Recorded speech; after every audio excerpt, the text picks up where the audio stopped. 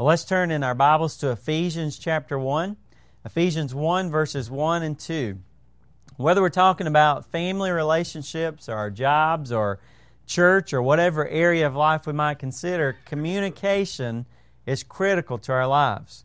We can have great plans and great goals and great intentions and all kinds of valuable information to share, but if we can't communicate effectively with others, it can make our lives pretty difficult, and it can make the things that we'd like to accomplish almost impossible.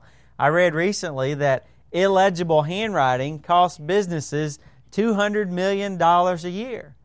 It's the reason Kodak is stuck with nearly 400,000 unreturnable rolls of developed film each year. It's why the U.S. Postal Service annually sends 38 million pieces of mail to its dead letter office at a cost of $4 million. You see me smiling because it's also why I need a secretary for 40 hours a week instead of the 15 that Irene Nell works. She needs the extra 25 just to read my handwriting. You can have great things that need to be said, but if you can't communicate those things well with others, it really doesn't matter, does it? Well, today we're going to turn to Ephesians chapter 1, and we're going to look at one of the greatest pieces of communication the world has ever seen. You see, we're beginning a study today looking at the New Testament book of Ephesians. I want you to listen to what some have said about this great book. Ephesians is the highest point of New Testament thought, the queen of the epistles. Now, contrary to what you might think, an epistle is not a wife of an apostle. An epistle, that's a joke, all right? An epistle, too early for those kind of jokes, huh? An epistle is a letter.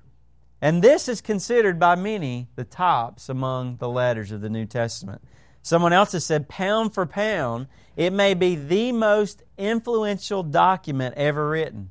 Within Christianity, only Psalms, the Gospel of John, Romans, and the book of Ephesians have been as influential as those books have been, and none as small as the book of Ephesians. Others have called it the Switzerland of the New Testament, the crown and climax of Paul's understanding of God, one of the most divine compositions man has ever produced. Someone else said it's the supreme Christian document, the greatest piece of writing in all history, the most comprehensive, the most complete, the most incisive and creative of all the New Testament writings. And because of its nature, while many do consider it an epistle or a letter, many have actually considered it a treatise, a statement. Some of the greatest Bible teachers and preachers of all time have indicated that Ephesians was one of their favorite portions of Scripture. Now, hopefully, that gives you some insight into how important this book is to our faith. And my prayer is that God will use this message in our study of this book together to open up our eyes to all that He wants to do for us and in us and through us. But today we want to focus on Ephesians chapter 1, verses 1 and 2. The Apostle Paul had some incredible truths that he wanted to share with these people. But he had to have the ability to communicate those things well, and thank God that he did. Today I want to look at how he starts his letter so that we can understand how to start a good conversation. Let's look at Ephesians chapter 1, verses 1 and 2. Ephesians 1 says, Paul, an apostle of Jesus Christ, or actually of Christ Jesus, by the will of God, to the saints who are at Ephesus and who are faithful in Christ Jesus. Grace to you and peace from God our Father and the Lord Jesus Christ. The first thing that I want to share with you that I believe these verses bring out today, when we're considering approaching someone or starting a conversation with someone, is number one, to know who you are. To know who you are. So many times when we're communicating with other people, there are many dynamics that are going on besides the topic of conversation, aren't there? One of those dynamics is how we personally view ourselves. If we have a healthy view of our own lives, if we have a healthy view of the roles that God has given us, the plan that God has for our lives, we are in a better position to minister to other people. Don't miss that. Did you hear what I said? If we have a good understanding of our role and our purpose and God's plan for our life, that puts us in a better position when we start a conversation or a relationship with someone else to minister to them. if we don't have a proper understanding of who we are in God, that can complicate things and it messes up that communication. You'll notice that Paul starts out his letter to them by sharing how he viewed himself. Now, let me point out as we start this, before we go too far, that in ancient times, they started their letters by stating who it was that was writing the letter. Now, in contrast to us, we put Dear So-and-so, and at the end of it, Sincerely, Robbie Langford, right? Now, sometimes you see in more formal letters, you'll see people put their name, address, or whatever at the beginning. But in ancient times, they would start their letters. And so that's what Paul does. He says, let me just identify myself. And as he does that, he reveals to us how he sees himself in Christ. We know that the Apostle Paul, at one time, was one of the greatest, if not the greatest, worst enemy of Jesus Christ. But now he tells them he had become an apostle of Christ Jesus. Now, if you want to look up Paul's story or his testimony, look at the book of Acts. It must be pretty important because it's written 3 times. It's given to us in pretty good detail 3 times in one book, in the book of Acts. Acts chapter 9, Acts chapter 22, and Acts chapter 26. But Paul tells them that his life had completely changed. He had went from an enemy of Christ to now being one of Christ's messengers. That is what the word apostle means. The word apostle means messenger. It means someone who's been sent by another person. Now, in one sense, I want you to understand all Christians are apostles. Do you understand that? All Christians have been sent by God. We've been given a mission. Our mission is, he says, as the Father has sent me, so send I you. We have been sent out into the world to tell this wonderful story. As Jeff prayed in his prayer just a little bit earlier, thank you, God, for somebody who came into my life and shared that good news. Well, that's what God wants all of us to do. So in that sense, we are all sent by the Lord. But it's clear in the New Testament that Paul and the 12 disciples had a special office of being an apostle. They were eyewitnesses to Jesus' life and to His resurrection. And apparently, according to Acts chapter 1, verses 21 and 22, no one can ever fulfill that role again. I don't know about you, but if anybody walked up to me on the street and said, I saw the risen Jesus, and he told me that I got a message for you, I might say, okay, you're a weirdo. All right, where's the funny farm, right? There's not many people walking around anymore. Many, take off the M. There are not any people walking around anymore who were there when Jesus was baptized and when He did His ministry and when He died on the cross and when He rose from the dead. There's no one like that anymore. Paul knew that he had been called to be a special messenger by God and for God. And even more than that, not just a messenger in the sense of like us being a messenger, but one of God's foundation layers. Now, I want you to stop and think about that for just a moment. Can you imagine being a foundation layer for God's work? Can you imagine that? What if you were the one? What if you were one of the first 12 apostles or disciples, and what if you were the Apostle Paul, who was kind of the strange one, the one who kind of came after the rest of them? But what if you were one of those early people? The only thing I can even remotely compare it to is many of you are part of establishing and starting a brand new church. Now, but there's a great sense of responsibility, is there? Can you imagine what it must have been like to be an apostle of Jesus Christ? And he says that he was an apostle, and actually I said Jesus Christ, but he says an apostle of Christ Jesus. I don't know if you've ever noticed that about Paul's writings, but where we usually use the term Jesus Christ, like most of the rest of the New Testament, and like Paul does in many other places, Paul often uses this term. In fact, almost every time it's used in the New Testament, except for maybe 1 or 2 other times, it is used by Paul. Now, he never says why that I know of, but I want you to understand that Jesus is the Greek form of the Hebrew word Joshua, which means the Lord is salvation. It emphasizes the fact that He is our Savior, and thank God for that. But Christ means Messiah. It means the Anointed One. You see, kings were anointed. Priests were anointed. And that idea, for some reason, was important to the Apostle Paul. When he identified himself, he had said, when I look at the identity for my life, I am one who has been sent. And he says, by Christ Jesus, he emphasizes Christ. What is he saying? I believe he's saying Jesus is the King. Jesus is the priest. He is the anointed one. He is the one. He is the only one. He is the one that God the Father has sent to be our help, our Savior, our King. Maybe we should capture that idea more as well, shouldn't we? Maybe we like the idea that Jesus is our Savior, but maybe we struggle with Him being our King. The Apostle Paul said, I am an apostle of King Jesus.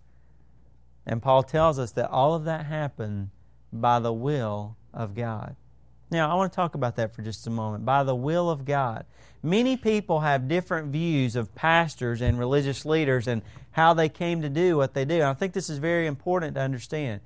Some people think that pastors or religious leaders came to do what they do because they earned that role by education. I had somebody a few years ago that they were just trying to be nice, just trying to be respectful, but they called me Reverend. And I try not to be ugly, and I'm certainly not correcting anybody when I say this. I'm just sharing my heart. When somebody calls me Reverend, I say, you really don't have to call me Reverend. Because if you know me for very long, you're going to see I'm not very reverend. There's nobody should be called Reverend as far as I'm concerned. That's just, I don't know whoever came up with that term. But anyway, they said, well, you earned it, didn't you? And I said, well, I did. How? They said, well, you went to school for ministry, didn't you? You got a degree. So apparently many people have gotten the impression that if you go to divinity school or you get a master's, I call it pastor's master's, they call it MDiv or a master of divinity, if you do that, then you are coronated as reverend. And so now you can all refer to me as Reverend.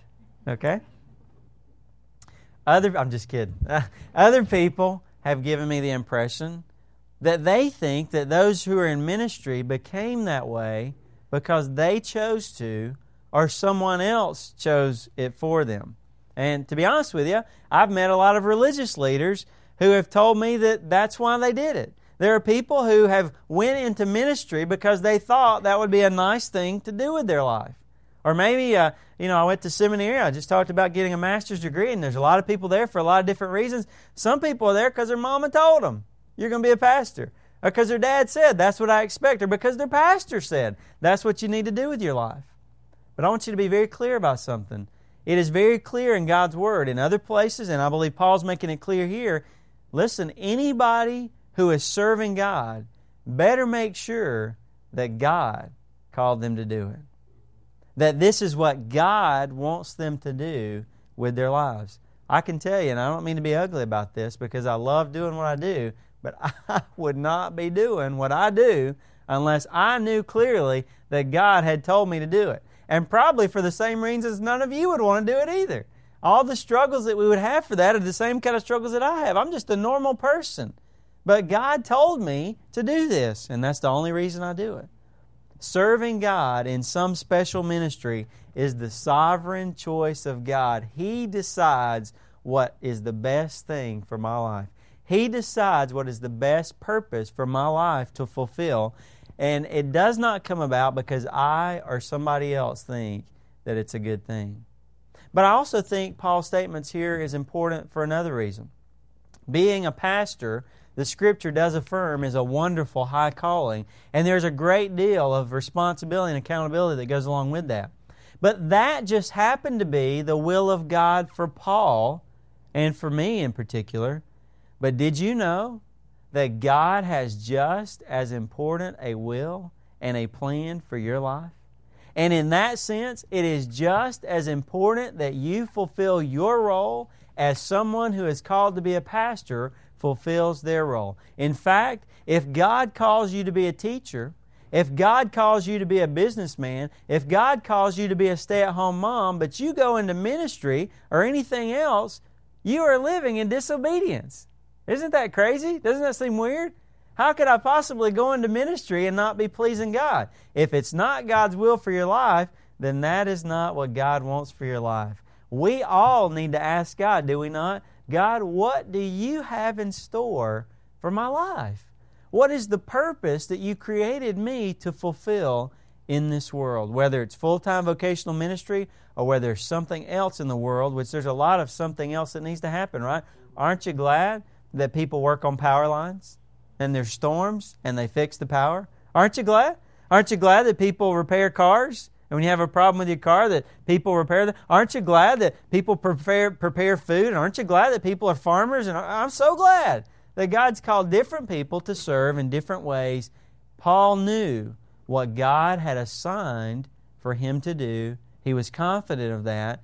And listen, this is the point. No matter whether it's being a pastor or a missionary or some kind of leader for God and in that special sense, or whether it's to fulfill your calling in another way from God, when we understand what God has assigned for us to do and we're fulfilling that, that puts us in a better position to minister to others. Is it not true? Is it not true that when you and I are uncertain about where we are in God's will, it keeps us from being able to serve other people? Is that not true? When I am on shaky ground about, God, is this what you want for my life? Then I am focusing more on myself. I can't really think about how can I minister to you? How can I help you? Because I'm struggling with me right now. So I want to ask you something this morning. Is God wanting to settle your identity this morning? Is God wanting to prepare you to be better able to serve others and to minister to others and to be a candle burning in the lives of others, just like the song that was just saying? Is God wanting to do that by, first of all, doing something for you? You see, the Bible teaches that we can't give what we haven't received. God's wanting to do something for you, first of all, then He's wanting to do a whole lot through you. Have you ever personally received Jesus Christ as your Savior? Have you found your life's identity through King Jesus? Have you given your life to Him? And if you have given your life to Him, if you have received Him, if you have had your sins washed away and He lives in your heart, have you found His purpose for your life? And that may not be, sometimes it takes a long time to find the overarching purpose. It was years of my life before I found the ultimate goal that God was leading me to, which was to come to New York and to start this church. And I don't know what else all the God's got ahead for me, but it took years, and I struggled with being this and doing that and all these kind of things, but it all fell into place. Yeah, so I thank God I found the place. I found my post. Maybe you're in the prep stages, but what I'm saying is, do you know that today you're in God's will? Today you're doing what God wants you to do. Maybe ultimately you're going to be doing something else out here, but today you're fulfilling what He has for your life. Is God dealing with you about that? You're not going to be in a position to minister to others until that is clarified with the Lord. Number two, though, not only should we know who we are, but number two, when we meet up with someone else, we should affirm who they are. Verse 1, the second part of that verse says, Paul, an apostle of Christ Jesus, by the will of God, to the saints who are at Ephesus and who are faithful in Christ Jesus. Now, most of the time, when you and I deal with other people, we have not settled who we are. We're not comfortable in that. So again, that keeps us from being able to focus on their needs and to affirm them. Friend, again, I know I've emphasized that, but I've got to continue to emphasize that. Today, let Christ give you your identity. That'll be the first point.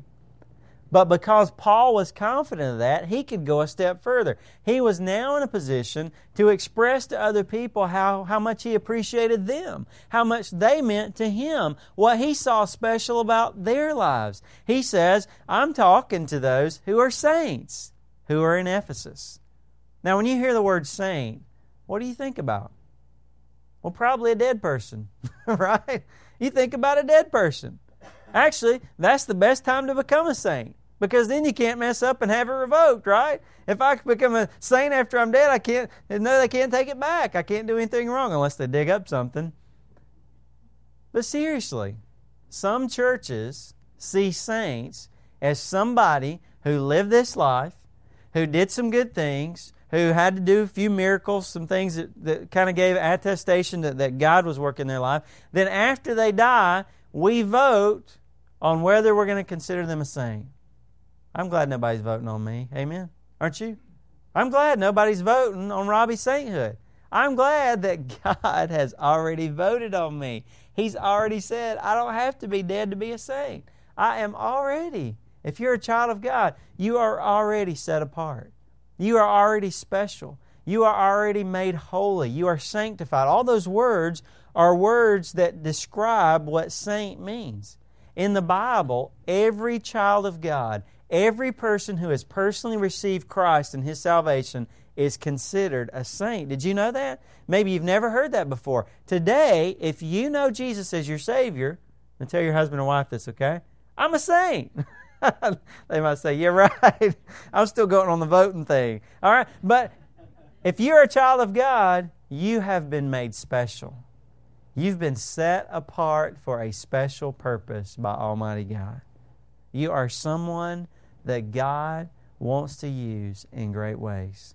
And He's writing to those kind of people in a particular place. It was a place called Ephesus. If you read Acts chapter 19 and 20, you find out that Paul had been to this place. And as far as we know, he had ended up staying there longer than any other place he had ever ministered, about 2 years.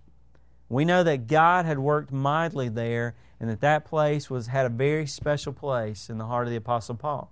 Well, about 10 years later, the Apostle Paul was in jail in Rome.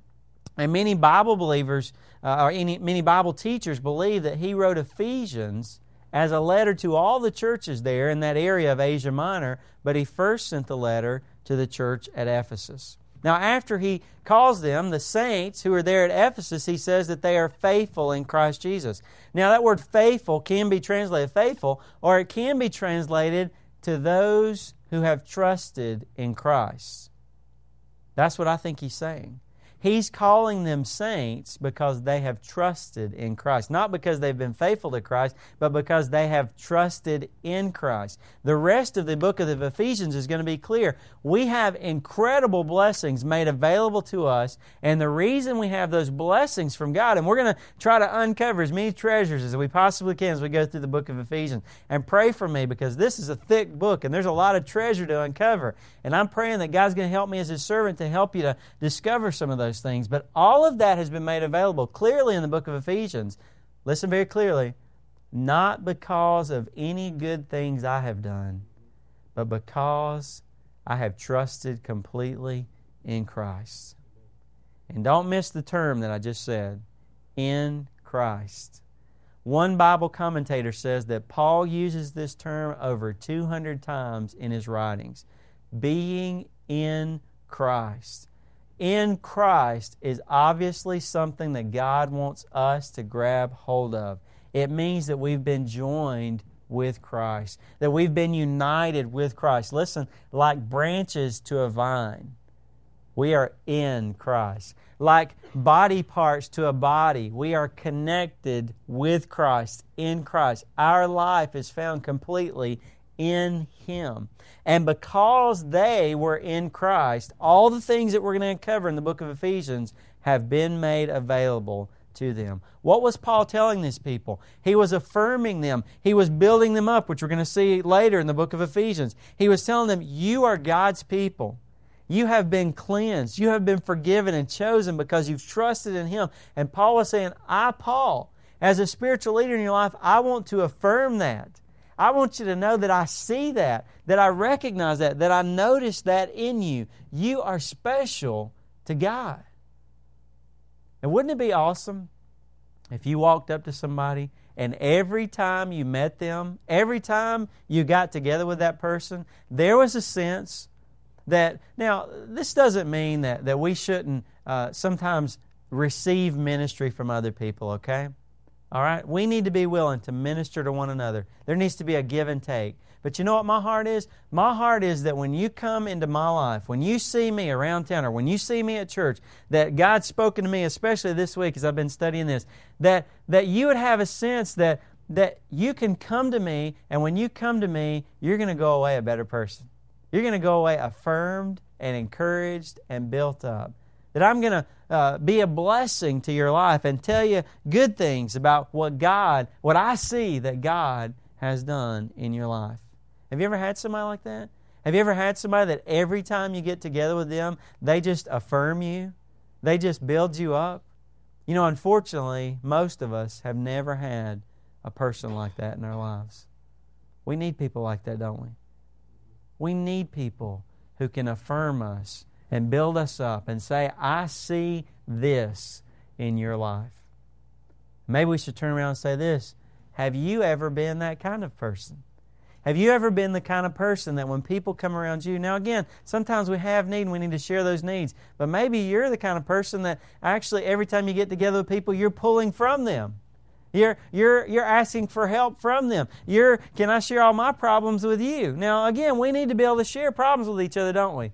But from your point of view, would God speak to you? Hey, maybe sometimes when I get together with that person, instead of unloading on them, maybe I should allow them the opportunity for me to bless them and to encourage them and to build them up.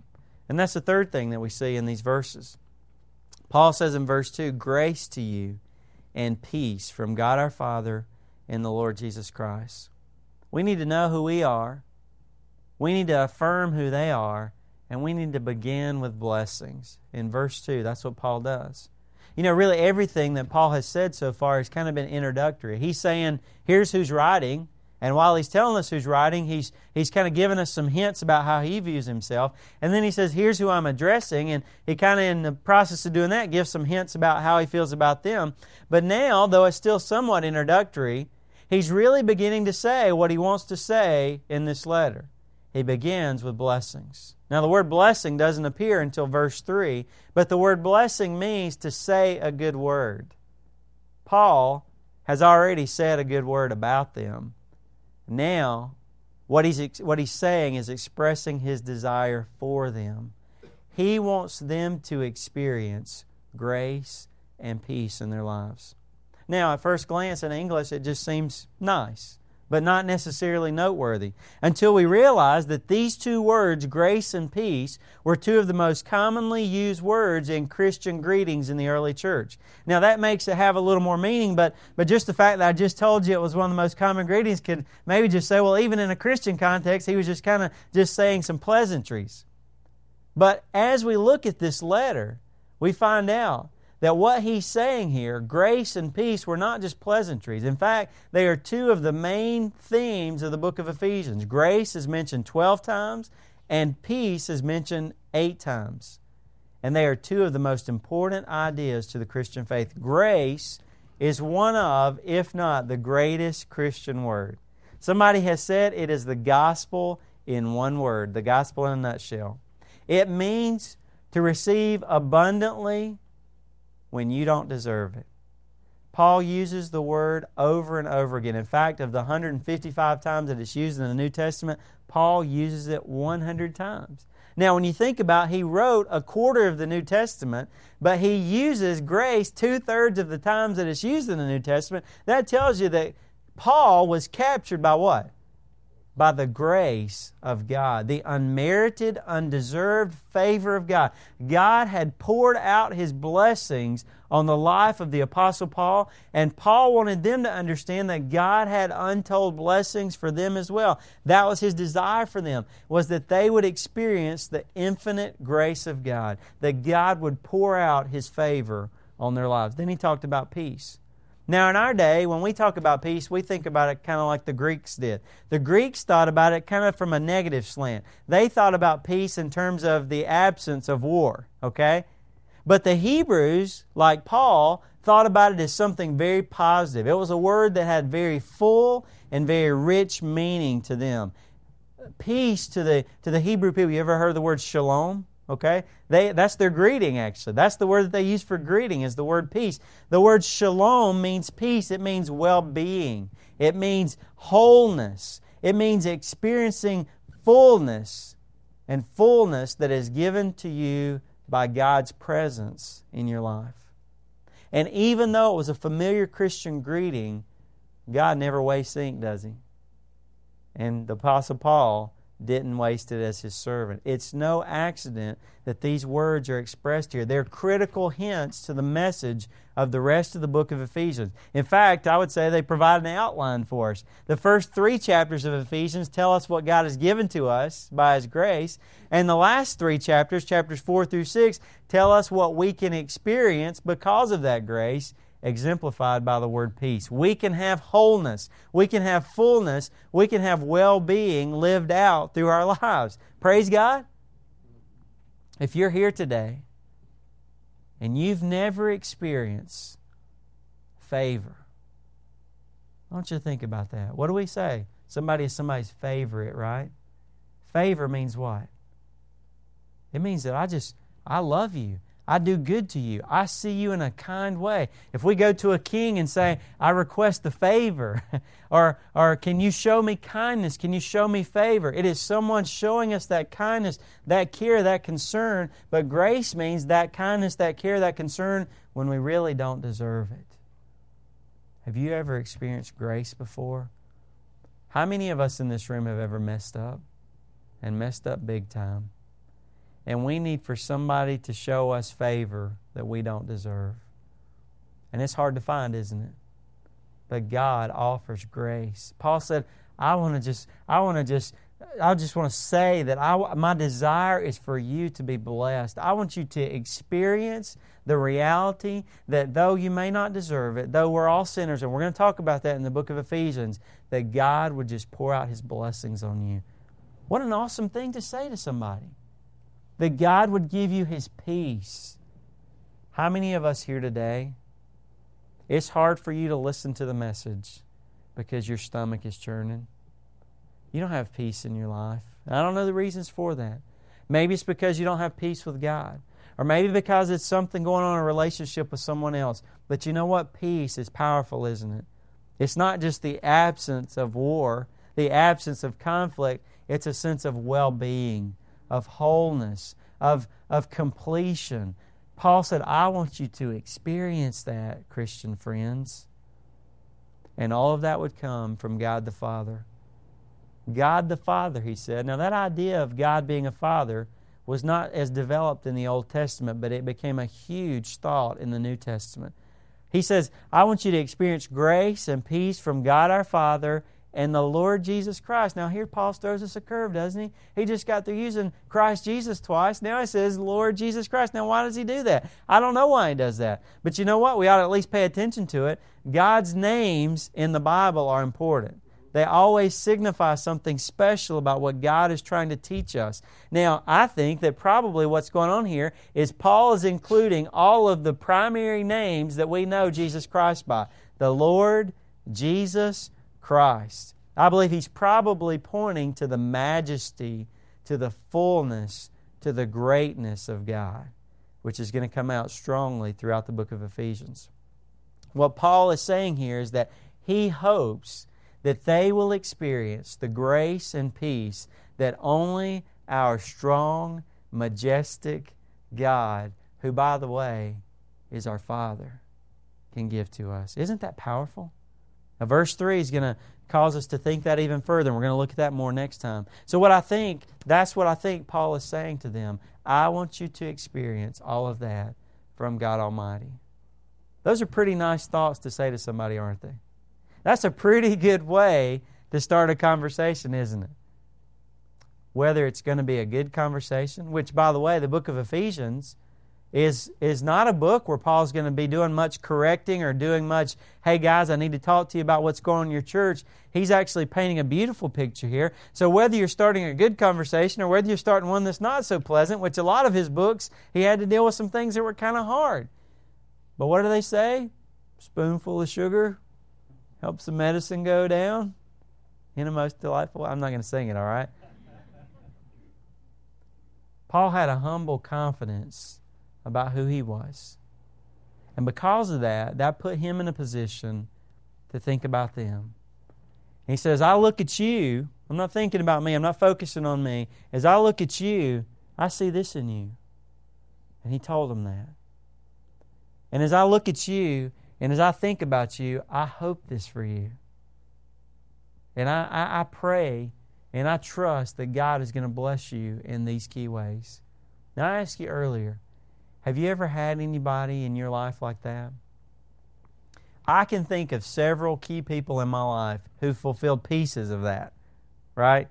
Somebody who was a real, gave me a real sense of feeling strong about who they were in Christ, and that kind of helped me and encouraged me. Somebody who kind of affirmed me and told me what I meant to them. Somebody who kind of said, I want to see God bless your life, and I want to encourage you, all those kind of things. But you know what? I'm going to be honest with you. I can think of one person in my life who I've seen all those things through. And can I just tell you something? I want to be around that person more. There is something about being around a person who is humbly confident about who they are in Christ. Isn't there? I want to be around people like that because they've understood something about God that I haven't quite got to yet. A security in Him. I mean, I know in my head that I'm going to heaven because I've accepted Christ as my Savior.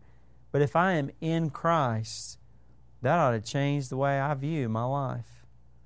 I am sufficient in Him already. And I can live that out by the way that I treat and deal with other people. I'm not there yet, but every time I'm around that person, I grow a little bit in that. Whenever I'm around that person, they always express a desire to affirm all that God is doing in my life. I mean, every time I hang up with this person, I talk to them a lot on the phone, I hang up the phone with them, I think, I did not even ask them about their family. I did not even say, how are you doing? Or I didn't even say, I appreciate you. They spent so much time being a blessing to me that I was just eating it up and enjoying it. Thanks for caring about me. Isn't that a blessing when somebody does that for you? I just want to tell you, I see God working in your life. I just want to tell you, I pray for you all the time. I just want to tell you that I'm praying that God is going to bless you, that He's going to give you so much, that He's going to provide for every need that you have. Man, that's powerful, isn't it? Okay, so where are we going with this? In my life, I can think of people that fulfill pieces, but not many that have really done all that. So what does that tell me? It's kind of rare, isn't it? Okay, so here's how we finish the message today. Not going out looking for people like that, but leaving here saying, God, would you make me one? God, it's too bad. Let's don't leave this message in the theoretical. It's too bad that this is how a servant of God would deal with other people, but we see that so very little in our lives. Today, would you just ask the Lord, this week God's been speaking to me as I've dealt with people, as I've prayed about this message, God's been speaking to me about, hey, now listen, I'm not saying, if you went through all that I've just went through, you'd spend 45 minutes saying hello, right? Okay, but just thinking, when I'm together with people, God, who am I in you? Maybe you're intimidated by the person you talk to. You don't have to be, do you? If you're secure in Christ. God, who am I in you? And God, what do I see in this person that I can affirm in them and let them know? What can I say a good word about them? And God, what kind of blessings can I show that I have a desire for their life and that I'm praying that you're going to give to them? I believe if we were those kind of people, people would want to hang around us more, wouldn't they? Church family, could we be a people that know how to start a good conversation? Even conversations, even in passing, that we're thinking about, how would God want me to deal with this other person? I believe that's important to God. Amen?